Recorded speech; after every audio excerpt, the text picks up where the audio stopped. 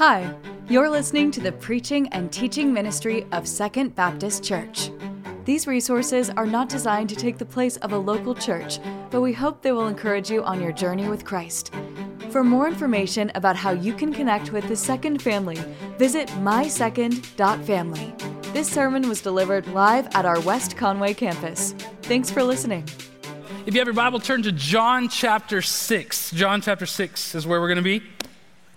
My son lost his phone this week, and it was a thing. It really was a thing. Although, looking back, he didn't do anything wrong. It was just one of those things where sometimes your phone slips out of your pocket, that sort of thing. But this was his new phone, and this is the phone, all right? He got it for Christmas, his birthday, so it still smelled new, all right? It's a brand new phone. He lost it. And not his fault, but I went to pick him up at the Urban Air, at the trampoline park, and that's when he told me, I can't find my phone, And based on our account and stuff, I could tell his phone was there. It was at the trampoline park. That's the good news. The bad news is it was somewhere there, right? It's just in this giant, loud trampoline park. And we searched everywhere. We searched way after closing. We came the next day. We searched everywhere. And it's really a challenge when you're in there because of the noise. There's so much noise in that place. They couldn't turn off the machines or unplug them. And so there was just this noise. You couldn't do the find my phone where it makes the noise. You couldn't hear it. The other problem was that there was a million places where it could be. At one point he was it was definitely over here. This is the last place. And so we searched that place and we searched and we searched. And then he's like, I think it could have been over there, And so we go over there and we're looking and we just couldn't. It got to the point where you could search an area and feel really good that you searched everything. And then you walk away and you think to yourself, but maybe it is still over there, It's just this internal doubt, this external distractions, all of that was going on. Thankfully, the next day we did find it in the place he definitely never went to, the foam pit. That's where we found it. But as I was feeling that frustration, and I know you felt the same frustration. You've lost something, you're looking for it, it consumes your mind. You're like, how are we going to find this? The frustration was familiar. I think in a number of ways, we feel the same thing. You're going through life, you've got all these decisions to make, you've got these things that you are doing, and you're never quite sure about the next step. Anybody else ever feel that? You got to make these decisions. Here's a couple of them. Should you take this job or that job? Two jobs laid out in front of you. Which one should you take? This one has better benefits, better pay, location, office, all that kind of stuff is at play. Study this major or that one, or change back to this one. Has that ever happened? It happens. Do you base your decisions on finances or on fulfillment? This is what will make me happy. This is what will make more money. If you are like I was, you have several beautiful, smart women to choose to marry, and you just got to roll the dice, see how it goes. Just see what you end up with. Should you buy everybody laughs at that one. Should you buy or lease? Is it time to retire completely or just step back a little bit? Should you sell the company? Should you expand your house? Or maybe just wait a few years and downsize a little bit? All of these questions, all of these things that are going on in your life constantly, big questions, big things. You need to make these decisions. But you're not quite sure. Even when you make the decision, you're like, maybe I should have taken that one. Maybe I should have studied this thing. All the while, we are deep down, I think, myself and you we're searching for something. We're looking for something with the same fervor and energy that we were looking for that phone. We're all looking for this thing. We're looking for safety. We're looking for happiness, joy, some sort of security. Maybe you're looking to escape. We're looking for these things, and you make the decision, and then you're not totally sure if the decision you made is going to line up with the thing that you are chasing after. Jesus tackles this same idea in our text this morning. He's not talking about a phone. He actually talks about bread. But while he's talking about bread, he brings up this really big question. And this is our question for today, is what motivates you in this life right now? What you are doing is what motivates you in this life going to matter in the next life? Is what motivates you, drives you now, going to matter when it comes to the next life? Let's take a look and see what we might learn, and hopefully even better, what we might find. Let's pray together. God, thank you for your word, and thank you for how you continue to encourage us. You draw us closer to you. God, thank you for the praise that has already been lifted up. We pray that you find it acceptable, that it's pleasing to you, that it's something that encourages us. God, may we leave here today with a renewed sense of purpose, clarity in what it is we're chasing after as we taste the bread of life. It's in Jesus' name we pray together. Amen. John chapter 6, I'm going to read 26 through 27, but before I do, before we even get to that part, that's according to the schedule, we have to skip over some really great stuff, really. John chapter 6 begins with two miracles. The first one is the feeding of the 5,000. Jesus feeds all of these people that are outside of the town, and what John is really trying to set up here is that Jesus is the new and the better Moses. Okay, so you can study that later, but he's really trying to set up this idea that Jesus is the better shepherd. He is feeding the flock, that sort of concept. And right after that, which really paints, it really sets up the context of what's happening. The disciples start to cross the water there. They start to cross the lake, and Jesus follows them on the lake. He walks on water. The people that he fed, they go around the lake because they're trying to get a little bit more of that bread. And it's a really fascinating story because the feeding of the 5,000, very public. Everybody saw that. The walking on the water, that's private. It's just for the disciples. It's also fascinating because of the way that John writes it. There's a number of things that are going on with this. And so follow me on this for just a second. John does not mention that Peter walks on water. Literally, when you read it, John says, so we were out there, kind of scary. Jesus walked out to us. He got in the boat, and then we were on the shore. But he just leaves off the whole part that one of his friends gets out and walks on the water. And that's not that big of a deal, except for at the end of John, or towards the end of John, after the resurrection, John is the only one that mentions that John and Peter raced to the tomb, and John beat Peter to the tomb. So you put those two things together, and I feel like John has beef with Peter. I just feel like for eternity, he's like, hey, I mentioned you. Did you tell him I walked on water? No, I told him I beat you in a foot race. You know, that's what's going on there. And the story picks back up the next morning when all of these people are on the other side of the lake. They find Jesus in verse 25, and they say, when they found him on the other side of the sea, they say to him, hey, Rabbi, when did you get here? It's almost like fancy seeing you here. We didn't know you were going to be here. When the whole reason that they went around the lake was to run into Jesus again. They wanted more of that bread. And that's where our text picks up. Read these verses with me. It says, Jesus answered, truly I tell you, you are looking for me not, it's a big word right there, not because you saw the signs, but because you ate the loaves and were filled, the loaves of bread. Don't work for food that perishes, but for the food that lasts for eternal life, which the Son of Man will give you. Jesus referred to himself constantly as the Son of Man. That was his favorite nickname for himself. The Son of Man will give you because God the Father has set his seal of approval on you. Catch it. He feeds them. Next day, they go around to meet him. And they say, hey, look, it's Jesus. And he goes, you're not after me. You're actually looking for something else. What Jesus brings up is the motivation. What are you looking for? What was it that they were looking for? Jesus really wants to bring here to the front of our minds, to the front of their minds, this idea of motivation or why it is that they were doing what it is that they were doing. So here's an important reminder for us.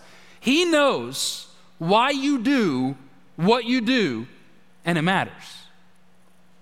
We tend to think that so long as I do the right thing, my motivation doesn't matter as much, but your heart, your motivation, it matters. All throughout the Bible, it matters. In Jeremiah, I, the Lord, examine the mind. I test the heart to give to each according to his way, according to what his actions deserve. James 4:8 encourages us to have clean hands, what we do, and a pure heart.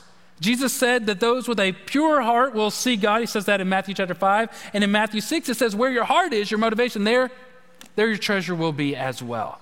So why you do what you do matters. Motivation means, the definition of it, I know you know this, but it's the reason or reasons one has for acting or behaving in a particular way. And since we all behave in a particular way, then we all have motivations. This is important. This is why you ought not be fake. This is why you ought not be hypocritical. We tend to do that. We tend to make sure that we're smiling on the front. We're outside, we're being kind to everybody, but on the inside, snakes. Don't be that way. God knows your heart, and he understands your motivations. Jesus is calling them out. He says, you're not looking for me. You don't want to hear what I have to say. You're wanting something else. You're wanting more food. That same son that lost the phone, he recently got his learner's permit. He's learned first, so he's learning how to drive, you know. And so there'll be regular days I'll come home from work and he'll meet me at the door. And he's like, hey, Dad, how was your day? It's good? Do you by chance have a lot of stuff to do tonight, or are you pretty free? You open, you got nothing to do, you know, that sort of stuff. He doesn't care about my day. He could care less what I have to do that evening. All he wants is for somebody with a valid driver's license to be sitting in this seat as he learns to drive on your neighborhood and where your cars are parked. That's what he wants to do. Motivation matters. Jesus calls him right out in the front and says, you're not looking for me. I know this, you know this. Let's just skip to the chase. Listen, not only does he bring up the idea of what they are looking for, he brings up what they spent their effort on, their labor and their work. He says it right here, don't work for ... Don't work for. It's what you're looking for, it's what you are working for. They were motivated by the bread, and so they put some effort into it. They went all the way around the lake. They went all the way over to the other side of it. I imagine that next morning, Jesus just walks on the water, gets in the boat, and they get to the shore. They all went all the way around a lake. I can see them out of breath, dirty, dusty, all this kind of stuff. And they're like, hey, it's Jesus. Did y'all know Jesus? Yeah, of course they did. They put effort into this. They worked toward it. There's an American proverb. I like that I get to say that today. There's an American proverb. Normally we say like a Jewish proverb or a Chinese proverb. We have some too, all right? Let me tell you about this one. The poor spend, the middle class save, and the rich invest. It's a proverb, all right? And I don't really even want to talk about the way that you handle your money, all right? That's not the point of this. I want to talk about it in the way that you live your life. What if it's not about money? What if the poor spend their lives, the middle class save their lives, the rich invest their lives? What is it about the way that you live your spiritual life? I think there's some ways that we can apply this to our lives, that we can be challenged. That the poor just spend their lives. They just, whatever's in front of them, whatever's easy to grasp, they waste their lives spending it like it doesn't matter. Every day doesn't matter. You just waste your day. You just waste your evening. You waste your energy. You waste the giftings that God has given you, just spending it on whatever is fun and easily acceptable or accessible. The middle class save. Now that seems like a good thing, right? And most people are in this spot. And I'm not saying that any of these are necessarily bad. I'm just saying, let's think about it for a minute. I do think that there is this large swath of spiritual lives that are just lived safely. They just live their lives according to the script, which means that most of your childhood and your teenage years are spent in the pursuit of a scholarship. That you're going to one day get a scholarship for your advanced placement classes or your dual credits or your travel ball. And then you get to college and you choose majors and careers based on earning potential. And then you start your career and you take the job that pays the most because that makes sense, right? And then you start this career and then you put it off. Finally, you find somebody and you get married to them. And then you buy a house that's way bigger than you can afford in a neighborhood that you cannot afford to be in. And you buy all of these things. You start to think about having a child. And just because you had the thought, you now need 2 SUVs and can carry 14 people around. And there's only 2 and hopefully 1, right, coming along. You buy a dog way before you need a dog. And then you spend the rest of your life earning and working and striving to keep up with this lifestyle. Because you're just living it safe. You're living it according to the scripts. And again, hear me, I'm not judging any of that. All of that is a way to live. What I'm asking is, why? But the rich, they invest. These are the kind of people that don't always, but often do look like the kind of people that live their lives pursuing things that will matter past this life, will matter past college acceptance, will matter past their career. They spend their lives chasing after something that's going to glorify God. And for those reasons, they don't necessarily all go to university. Sometimes it's trade school or military or it's college, those sort of things, or they just apprenticeship somewhere. But it doesn't matter, because what's really mattering is the opportunities to make much of God. And they find a spouse that has a similar passion in their lives, and they partner together to bring glory to God. They choose where they live, not based on a job and how much it pays so that you can keep up with the lifestyle, but based on where there is a missional need. They go to sin cities and places where the gospel is needed, and they are doctors and physical therapists and teachers and accountants in those cities, sharing the gospel with other people and supporting those local churches. They adopt a child or two or three for the glory of God, and then they live their lives raising their families to bring glory to God. These people invest their lives, and it pays massive dividends. So again, I know it's a touchy subject because it feels like I am critiquing the life that you live, but my life is very similar to the life that many of you live. I'm not critiquing that. I'm not critiquing your 3-bedroom, 2-bath, 2-car garage house. That's not what I'm doing. I'm just asking you, why did you chase that? Why? Was it the script or for the glory of God?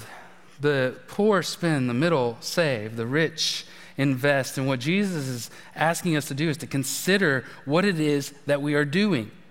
What if the question is not how will you spend your life, but it instead is how will I invest my life? We all have the same number of hours in the day. And so the question is, what are you going to do with those things? And what reasons will you do that?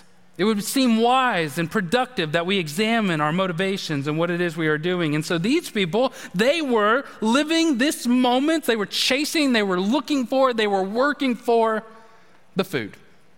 Don't work for the food that perishes. That's where the rubber really meets the road. That's really where we have to do some reflection, looking in our heart and asking ourselves, do we do that? See, it seems like such a small thing. Right? He just fed them and he left, but they all go to the other side of the lake for what? A piece of bread? They go to the other side of the lake for a loaf of bread? It seems illogical. It seems like something too small. Like, I'm not doing this, but let's say I did. Let's say that the first person that comes up on the stage and gives me a high five, you get a special prize, right? If I said that, most of you are like, I'm not doing that. I don't even know what the special prize is. Like what if it's a sticker or something? My pride would keep me from putting myself out there like that. My pride. I wouldn't do that. It's too small of a thing. If I said, well, what if it's a loaf of bread? All of you are like, I'm not doing that. They went around the lake, all the way around the lake, and it's a lake that they call a sea, all right? And they went around the other side of that thing for bread. And so there's a part of me that goes, why would you do that? It's too small of a thing to live your life for, to work for, to be looking for. And yet, we got to remind ourselves that for these people, they didn't have the same access to food that we have. It wasn't just as easy for them to get and to eat what they needed. And so for them, this wasn't just a want, this was a need. They needed that. And because many of us have such easy access to food and to the nourishment that we need, then we can often forget that there are people in our lives and in our worlds that this makes sense. This makes sense that there are people on the street corners in our community. There are people that are homeless that need these sort of things. And so this makes sense. There are children in our school districts that they eat a meal, and that is the meal they get that day that is provided by the school. We forget that there are people with these deep, big needs. The other side of the coin, the other thing that I think really hits us is this. I think we do this. I think we go looking for and working for things that are here today and gone tomorrow. We go way out of our way, pay way more money for this brand of makeup or this fishing lure. Both of them are fleeting. They will go away really fast. And again, I'm not at all saying that that's bad. I don't think it is. I'm just thinking that maybe we relate to this story a little bit more than we think. We do spend a lot of energy and a lot of time chasing things that honestly, they're fleeting. They will go away really fast. So, you can have it, just don't live for it. Jesus points that out. He brings it up to the front here. It's important also to notice this, that Jesus gave them that food. He said, don't work for the food that perishes, That's the food that he gave them yesterday. Jesus is not against them eating bread. He's fine with them eating the bread. He's fine with you having the fishing lure or the makeup. He's fine with that. That's not his point. His point is, don't live for that. It doesn't last. Verse 26, Jesus says, you ate and you were filled. You ate and you were filled. You ever go to a restaurant like a Mexican restaurant? They have chips and dip, and before your food even gets there, you're full. Anybody else do that? It's a number of restaurants from where I'm from where you get fresh-made tortillas before your food. And you are full before your food comes out. You got chips, dips, tortillas. It's great. It's wonderful. And then they come and lay out that chimichanga right there in front of you. You're like, I don't know. Okay, You walk away, you're full. That's how they were. They were filled, all the way full. And not even 24 hours later, they needed more. Think about that for a second. How many things in our lives do we live for that are here today and gone tomorrow? And we literally live for it. We chase it. We want it. He's not saying that it's bad. He's just saying don't live for it because it doesn't last. It does not matter. In the end, it doesn't matter. Last week, Cowboys played the Buccaneers. And their quarterback, some no-name guy named Tom, and hopefully Cowboys retired him last week. And he was losing really bad, really bad. And the game's almost over, all right? And one of his receivers did not catch one of his passes.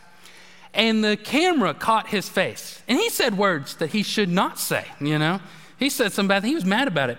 And I remember sitting there thinking, Tom, what does it matter at this point? You really should just play the game. And I'm not saying that football doesn't matter because football matters a lot. I'm just saying at that point, I kind of could see the argument if somebody was like, dude, it's just a game and there's no way you're winning this thing.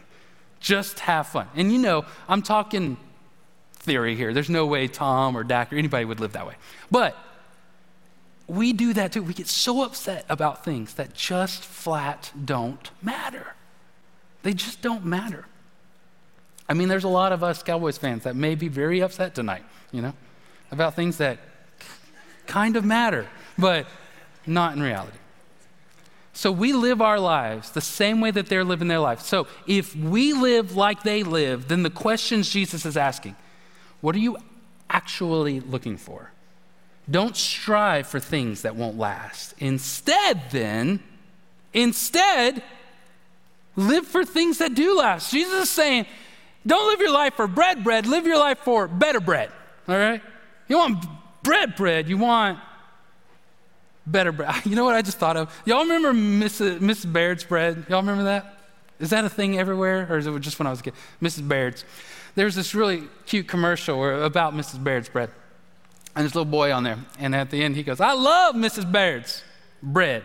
Because he wanted to make sure everybody knows that he doesn't love Mrs. Baird, whoever that is, He loves her bread. Jesus is saying, live your life not for bread, but for better bread. Things that matter, things that are going to last past this life. And so then Jesus says a bunch of stuff like Jesus says, the kind of stuff that it gets a little confusing. In verse 27, he says, the Son of Man will give you this bread. He's talking about himself. He's saying, I will give you the bread. And then in verse 35 and 48, Jesus says, I am the bread. All right, so I will give you the bread. I am the bread. And then a little later on, he says, and you got to eat the bread. Okay, it's Jesus talk. And at first it sounds confusing and it's hard, but it's not. It's not hard. What Jesus is saying is this: instead of living your life for things that are here today and gone tomorrow, live your life for me. It's very similar to the way that he says in chapter 4 that living water will satisfy. He says that those who eat this bread will not. Is the satisfaction that this is the thing that matters. This is the thing that you need. There's a difference in chasing what he can do for you and walking with him just because it is him. They wanted what Jesus could give them. And he was trying to point out that while that isn't bad, like the food that he gave them, it isn't enough. It isn't the thing that matters. We said last week that you may have many critics, but only one judge. You might have a lot of people that are critical of you, but you only have one that judges you. And so the question is, what will you say when you stand before that judge? How did you live your life? And did it matter? So this brings us all full circle. This brings us all the way back to the beginning. It's what motivates you in this life going to matter in the next? Is what motivates you now going to matter in the next? Hear me. I, John, Jesus, we're not telling you to quit your job and to go into vocational ministry. We're not telling you to become a monk.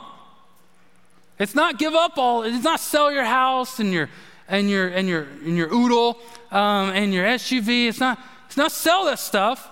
Live that life, but live that life to the glory of God. Leverage your work and your relationships and your house for the glory of God so that other people would know, so that you're living your life in a way that's going to matter past this.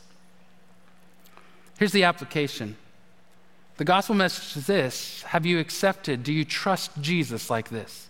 Have you centered your life on Jesus? Have you accepted the bread of life? Have you accepted him and allowed him to change your life? Submitted to his authority? That's the question. Otherwise, there's a very good chance. The reality is you're living your life wasted. You're just wasting your life if you have not lived your life for the bread of life. There's two questions that I walk away from this text asking myself. Why am I following Jesus?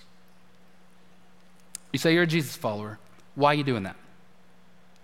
Is it because of what he might or could do for you? Like make you feel better about yourself, gives you a community, eternal life? All those are good, but is that why you follow Jesus? Or is it following Jesus because of Jesus? I said this week, if you thought about it this way, let's say there was like a married couple, and one of them is the breadwinner, and they earn all the money, that kind of stuff, and they have some sort of conversation. The one who is not the breadwinner, quote unquote, the breadwinner, says to the other one, I'm not married to you because of you. I'm married to you because what you provide for me. All of us would either like be mad at that person for saying that. All of us, our jaws would hit the ground. We're like, that's not the thing that you're supposed to say. And yet many of us have that same relationship with Jesus. I don't love you for you. I love you for what you give me. So why are you following Jesus? The other thing is, are you investing your life? I feel like this is a little less what am I doing and more why am I doing it? So keep doing the things that you're doing, chasing the degrees that you're chasing, the careers and all that kind of, keep doing that, but do it for the glory of God. Pastor Steve Gaines tweeted this statement this week, and I thought it was really good. I told him I was going to steal it. He told me you can steal it, which makes stealing it less fun. But he said, I could use it. This is what he says. I hope you'll really live today, not merely exist. I hope you'll take risk and not just play it safe. I hope in the end you'll die living rather than live dying. He says, I hope you'll invest your life, the one that Christ gave you. And you do that by chasing after Christ. I've told y'all before that my kids are bilingual. They speak English and teenager. And the second language doesn't matter. It doesn't encompass anything. Some children, some students, they learn things that'll help in life, like Spanish or Chinese or something. They speak a language that just does not matter. And there's often I struggle with these phrases that they say and this stuff. I just don't understand it, and I get frustrated. And as many of you probably do as well. There's a phrase I thought I would teach you so that we can all be bilingual together in something that doesn't matter. All right? Here's the phrase. You thought you ate. You thought you ate. This is what it means. It's not a nice thing to say. It's a bit cutting, and I know it's not nice because I've heard it several times to me. It's used when you do something that you think you did well at, you think you did a really great job, and you expect to be hyped or praised, and yet you failed at it, and they point that out. That's what that means. And so it's like this. It's like if you were trying to burn somebody, you were going to make fun of them, and you say the insults, and it doesn't really land. and you look like a loser, right? And they look at you and they go, you thought you ate, and they walk away. Or you're playing basketball and you're like, watch this, I'm gonna drain this three, and you go to shoot the basket and you just airball it. And all of your friends laugh at you and they say, you thought you ate. That's the phrase, all right? And I know because of my age and my position and stuff, I may have just ruined the phrase, or maybe it's not a phrase anymore. I don't know. It's a dumb language. I don't know. But that's what it means. And the reason I'm telling you that is this. There are so many people that live as Christians, so many people that are in churches, and they're going to live their lives, and they're going to die, and they're going to wake up, and they're going to think that climbing the ladder at their job, having influence, peer awards, buildings named after themselves, savings, all of these accomplishments are going to matter. They thought they ate. It doesn't matter. In the end, those things are good, but they're not everything. They matter a little, they just don't matter for eternity. They thought they ate, and what they really need to do is to eat the bread of life, to come and to take the bread of life. That's my prayer for you this morning. Thank you for listening to the preaching and teaching ministry of Second Baptist. We hope that we will see you in person this next Sunday. To find more information about service times, location, and ministry offerings, visit mysecond.family. Thank you for listening.